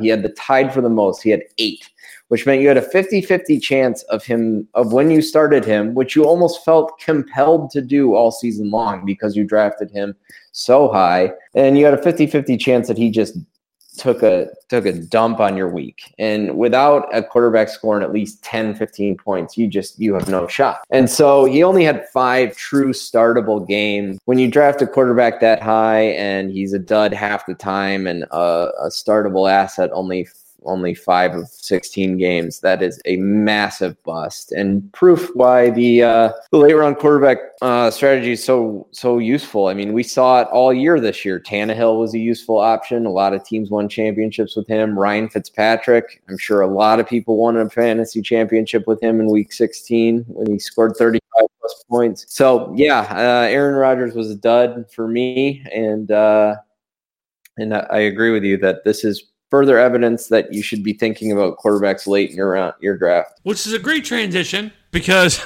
we have not talked about the elephant in the room, and that is Lamar Jackson. Just went nuclear this year, and again, won people a lot of championships. I don't think he's somebody we've talked about, and he's somebody that that right now that you're seeing people talk about in fantasy Twitter right now, talk about Lamar Jackson going in the first round. And I know we had this kind of same discussion with Patrick Mahomes last year after his 50 touchdown season. There's probably a little bit more of an argument with Lamar Jackson because of his ability to run. I still think taking Lamar Jackson in the first or second round is probably ludicrous. I don't think that he's able to. I don't think you're going to see this type of production again. This is probably sort of an outlier season. But his ability to run the football, you have to take notice. And so, but where are you guys with Lamar Jackson for next year? Because I feel like probably in Dynasty and especially Superflex leagues, you could probably get a king's ransom for Lamar Jackson right now. Would this be the time, the ultimate sell window opportunity for Lamar Jackson? And in a redraft, where would you look to take him? If you were going to take him? In redraft, I'm not going to have him. Like he's going to be in that, for this year, Pat Mahomes area where he's going at, toward the end of the second. So I won't have him. I mean, if I was actually, this is kind of the thing I think we talked about with with Evan Silva. If you're in a draft full of guys that are basically playing, quarterback chicken, and nobody wants to be the first one to take one. 5th round, I guess. Like even that feels like kind of feels crazy to say out loud, but that's probably where I'm like maybe end of the 4th, beginning of the 5th. Like if I felt super confident in my first 3 or 4 picks, that's somewhere I would look. As far as dynasty and superflex leagues, if I am contending, I'm probably not moving him unless he, like you said, unless I'm getting a king's ransom back. That's something where I want a quarterback in return, specifically in superflex leagues. Not trading him for a boatload of picks or anything like that. But that's kind of where. And if for some reason you're on a team that needs kind of blown up, then absolutely you should be selling Lamar. And considering any kind of package that's coming your way, whether it's picks and players, I still wouldn't want just picks for Lamar because even, he's going to be the next quarterback regression guy that Kev's going to be going on a tangent about in 2020. But I would still want players back for him because I think even if he does regress, he's still going to be a top 6 quarterback at worst next year. So contending in a dynasty team, unless I'm getting a king's ransom back for him, probably not moving him just because I still think he is going to be a sure thing in terms of his production. Redraft wise, not going to have him. He's going to be one of those guys that, the articles are going to start coming out about how many more points than he had than the next closest and all those sort of things. So I'm not going to have him in probably any redrafts next year. But if he were to fall to like I said, probably beginning of the 5th, that's where I would look to take him. Lamar Jackson is a cheat code if you have him because rushing quarter. I mean, if you took away just his passing, he was like RB9 or something on the year. He had such a great year, and it's not fair when you have that out of your quarterback position. That said, I still think that Lamar Jackson carries an incredible amount of risk because he is going to get hit more than any other quarterback in the league, and that means he's more likely to get hurt. I realize he's never been hurt in college. He's never been hurt in the pros. He's so good at dodging those big hits, and he's so clever at sort of squirming his way down to the ground before he gets hit hard anywhere. But it's just a risk. And when you're going to take a first round player like that and you're going to miss out on an RB2 or something, or even an RB1, I think that is just an incredible amount of risk for a quarterback taking that many hits. It sounds a whole lot like Matthew Berry's take Michael Vick number 1 overall, doesn't it? Like I get that this whole narrative sounds just like that argument back when that epically fell on his face. Yeah, I mean, it's a tough thing with Lamar Jackson. And I with his rushing upside, and maybe I guess you could probably make an argument that he could even progress more as a passer, maybe a little bit more volume and everything else because he was super efficient as a passer. But there's just no way I can ever take a quarterback in the 1st or 2nd round ever. Even with Pat Mahomes, and I'm the biggest Pat Mahomes guy there is, and there was no way I could ever have thought about taking him last year where people were sort of talked about.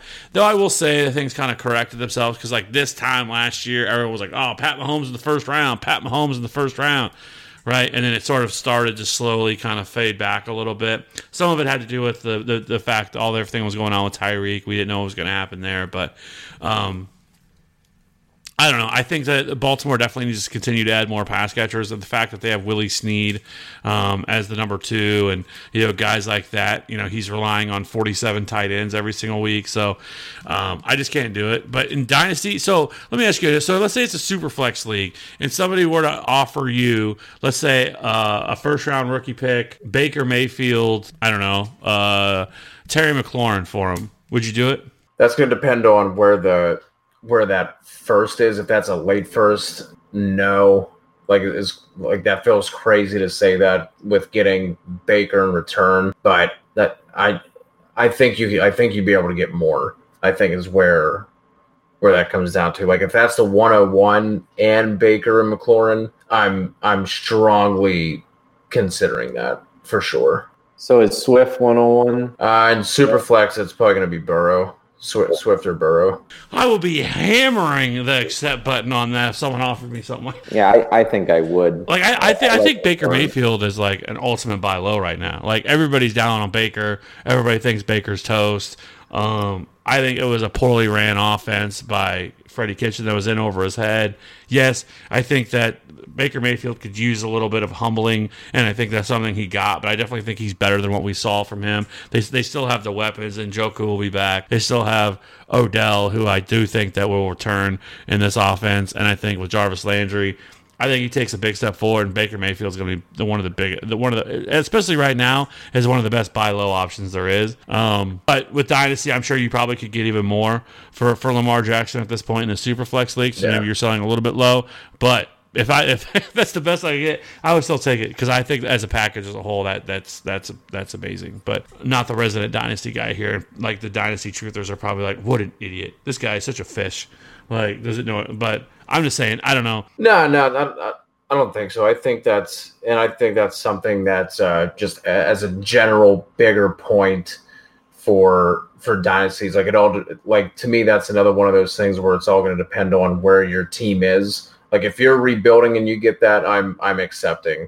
If like Kev, if you said if that's the best offer you get, like I'm gonna accept that too. Like that's the thing. It's so hard to answer with dynasty trades, and what really works well toward my hedge life is I can just keep, it depends on if you're rebuilding or contending, and then it also depends on, what your league does. So that works out perfectly for the brand and hashtag hedge life for me. Yeah. So, I don't know. I think Lamar is going to be an exciting, a fun player to monitor and see how things kind of twist and turn with him, to see how things go. Some other, late round guys I think that really paid off. Jameis, my guy, the only guy that, so fitting that he throws a pick six to end their season against the Falcons on Sunday. That was fantastic. I don't know. The dude is somewhat delusional, too. He's talking about how he's the best in the league. He's got to get them 30 interceptions under the way, and I'm a baller. I balled this year, boys. I balled. But I love Jameis. Like that, he is fantastic. Eckler, we've talked about. Miles Sanders, Devin Singletary. Cortland Sutton is one we didn't talk about, but he looks like to be a really strong wide receiver one type option moving forward. Michael Gallup, Devontae Parker, John Brown, we've kind of already discussed. So those are some of the late round picks that really, there's definitely more. We could probably spend an entire podcast just talking about the late round guys. So, but let's wrap this thing up. We've gone on for almost 2 hours now, and let's just kind of put a bow on this thing real quick. And what's the one lesson that you learned in 2019 that you're going to apply in 2020? For me, it's to not to outsmart myself with my waiver pickups. So whenever DJ Chark, so we talked about earlier, whenever he popped week 1, I was like, I don't believe in DJ Chark, so there's no way I'm putting in a waiver claim for him. Like, I should have just put a claim in for him. You could always drop him if he wasn't, if he didn't keep that kind of production up. But he ended up, Nate, like you said, he was wide receiver 5 at, the kind of the midway point of the season. So for me, it's going to, my biggest lesson learned this year is just to, make those waiver decisions without putting my own bias into them as far as now granted, if I'm picking DJ Chark over somebody that I quote unquote needed more, like those kind of things are always going to come into play and into consideration, but just to not overthink that I'm, outsmarting everybody else. Like, I'll let you pick up DJ Chark. I'll show you. So to me, that was my biggest lesson learned, is just to, not over my waiver claims. So I keep a notebook throughout the year to write down what I learned. I recommend everybody does that. And the number one thing that I wrote this year was do not trust Adam Gase or anything that Adam Gase touches. That's my joke. It's true. I really did write that down, but the real thing that I want to hit is that you can't just take an early season trend and extrapolate it throughout the entire season. I'm kind of building on your point here, Cody, is that, I simply ignored the Dolphins because I thought they were trash. They kept trading away valuable pieces, and I missed out on Devontae Parker, even though I probably had a chance at him for 3, maybe 4 weeks in a row. And I really should have grabbed him. And it was because of my own hubris of saying, oh, I know that the Dolphins are trash. They're going to suck all year. And that was because I let the early season trends get too strong of a foothold on my analysis. You have to be water every week. You can't just be hard-headed and think you know it all because you watch 2 weeks of football. Look at what the numbers are telling you. Take 4-week samples, take 2-week samples, compare it all, and remember that the early seasons are not permanent. Early seasons trends are not permanent. And don't trust Adam Gase. Preston Williams, just another name to quickly throw in here as far as a rookie guy to look forward to next year. Yeah, he was a lot of fun preseason and then kind of getting things going during the season. So sad that he got hurt. There's a lot of rookie. We didn't even really talk that much about McCole Hardman, who is likely the number 2 wide receiver tethered to Patrick Mahomes next year. So, yeah, it's going to be wheels up for that. So we can talk about that more over the offseason. For me, I don't know. I think the biggest thing I could say is probably just trying to as quickly as possible forget about this season in terms of it's very easy to remember especially at the end of the season of what happened and just kind of hold on to some of those things and kind of forget the entirety of the season. Because if you kind of broke it down into 4-week segments of the season, you can kind of tell a different story with each way along the way, where some of these guys, certainly weren't great to start and then kind of picked up the pace. But I would say just kind of trying to throw everything out and kind of start fresh next year, because we tend to see a lot of, like I said, recency bias and what's going to end up happening and where people go with certain players. But I think probably the biggest thing is don't be a sheep. We tend to have a lot of groupthink, industry think, especially if you're on Twitter and you're on fantasy Twitter, where you see somebody put out something, and whether it's the man Evan Silva or whomever, and then it's sort of kind of people sort of flock to that mindset or that thinking. I know one right now that's kind of going around is that like zero RB is dead, which, again, watch next year. It's going to be the ultimate zero RB year, and it's going to explode. But because of that's what the industry thinks or groupthink thinks, that ends up being the way things go. So I would say to try to avoid that. It's tough because of all the podcasts and everything else people are listening to out there. It's kind of tough to do that. But I think trying to formulate your own opinion first and then kind of going from there versus just trying to listen to people's podcasts or whatever. And then I would try to formulate your own opinion. So, because like I said, this year was wild, and it's one like, and maybe just because again that is fresh off of it, and once we kind of step away from it and come back to it and look back at the season, that will maybe have a different opinion. But right now, like, I don't know, this year just feels like different than anything we've had in years past. We just, like I said, we didn't really ever have a big injury. I don't know if we ever felt like we ever really had. Typically, most years you end up having 2 or 3 guys who late in season breakouts. Now, you can make a case for Miles Sanders, but Miles Sanders likely wasn't widely available that you could go pick up in your fantasy leagues. He was probably stashed on people's benches and stuff like that. There was a couple guys that kind of broke out late, but there was really no late season monster waiver wire pickup that won people championships. And it was just kind of a weird year among, a lot of players who just didn't produce or whatever. So, I don't know. I'm looking forward to 2020. I do know that we have a ton of stuff planned for the offseason. We're definitely going to be diving into some dynasty stuff. We still have 3 more weeks of DFS with the DFS DJ Nation podcast. We're going to have some guests on for that.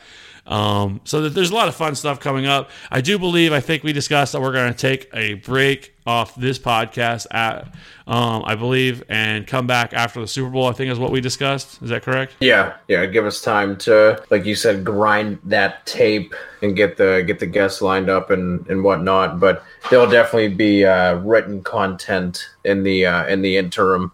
I know Justin Mandaro is working on some IDP stuff, some buys and sells, some veteran things like that, and I'll be doing a lot of my rookie prospect kind of breakdowns. So definitely be on the lookout for those, even without a podcast. It'll be put out during that time.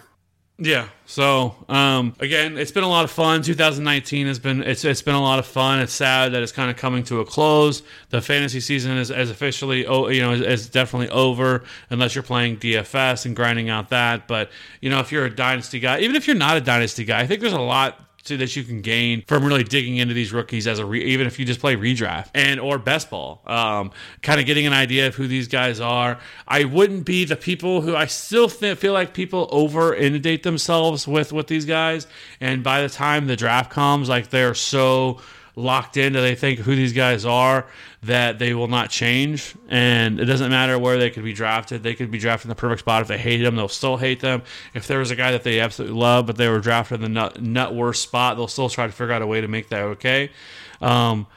So I would say try to have an open mind to things, because things are certainly going to change. We get things wrong or right all the time. But again, I'm super excited about everything we have coming up.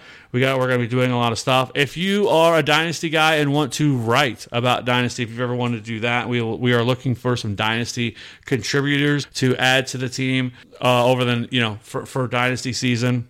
So yeah, I mean, I'm looking forward to that. And so if you want to do that, just hit us up on Twitter at FantasyWrath13 or at FF_authority. We will be doing that. So, and again, check out our DFS stuff. We will be having a new live video and podcast. We're doing it on Thursday nights this week and each of the next couple of weeks. So it'll be a lot of fun with the wild card and then the divisional round, where we're going to get Maddie and Derek Brown from TQE on again to break down those slates, which is a lot of fun. So again, for at C Kutzler FF, for at Nate Henry FF, we appreciate everything for 2019. But bitches, 2020 is here, and it's going to be lit, and we're going to have a lot of fun. And if you have any ideas, comments, concerns, questions, whatever it is, let us know, and we will do our best to help you out, because after all, we are here for you. TFA fam, we'll be back here shortly. Peace.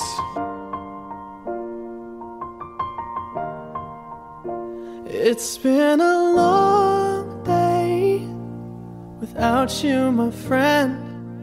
And I'll tell you all about it when I see you again.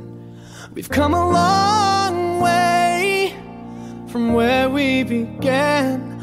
Oh, I'll tell you all about it when I see you again. When I see you again. Damn, who knew? All the planes we flew, good things we've been through. That I'll be standing right here talking to you about another path. I know we love to hit the road and laugh, but something told me that it wouldn't last. Had to switch up, look at things different, see the bigger picture. Those were the days, hard work forever pays. Now I see you in a better place. How can we not talk about family when family's all that we got? Everything I would do, you were standing there by my side. And now you gon' be with me for the last ride. It's been a long day without you, my friend. And I'll tell you all about it when I see you again. We've come a long way, from where we began. You know we started. Oh, I'll tell you all about it when I see you again. Let me tell you. When I see you again.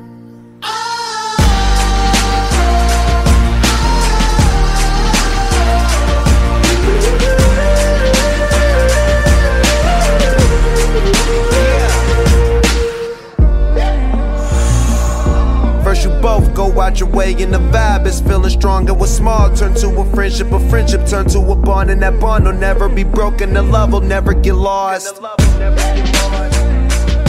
And when brotherhood come first, then the line will never be crossed. Established it on our own when that line had to be drawn. And that line is what we reach, so remember me when I'm gone. How can we not talk about family when family's all that we got? Everything I went through, you were standing there by my side. And now you gon' be with me for the last ride. Let the light guide your way. Yeah. Hold every memory as you go. And every road you take will always lead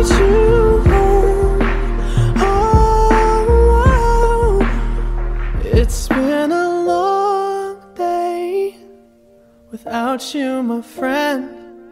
And I'll tell you all about it when I see you again. We've come a long way from where we began. Oh, I'll tell you all about it when I see you again. When I see you again.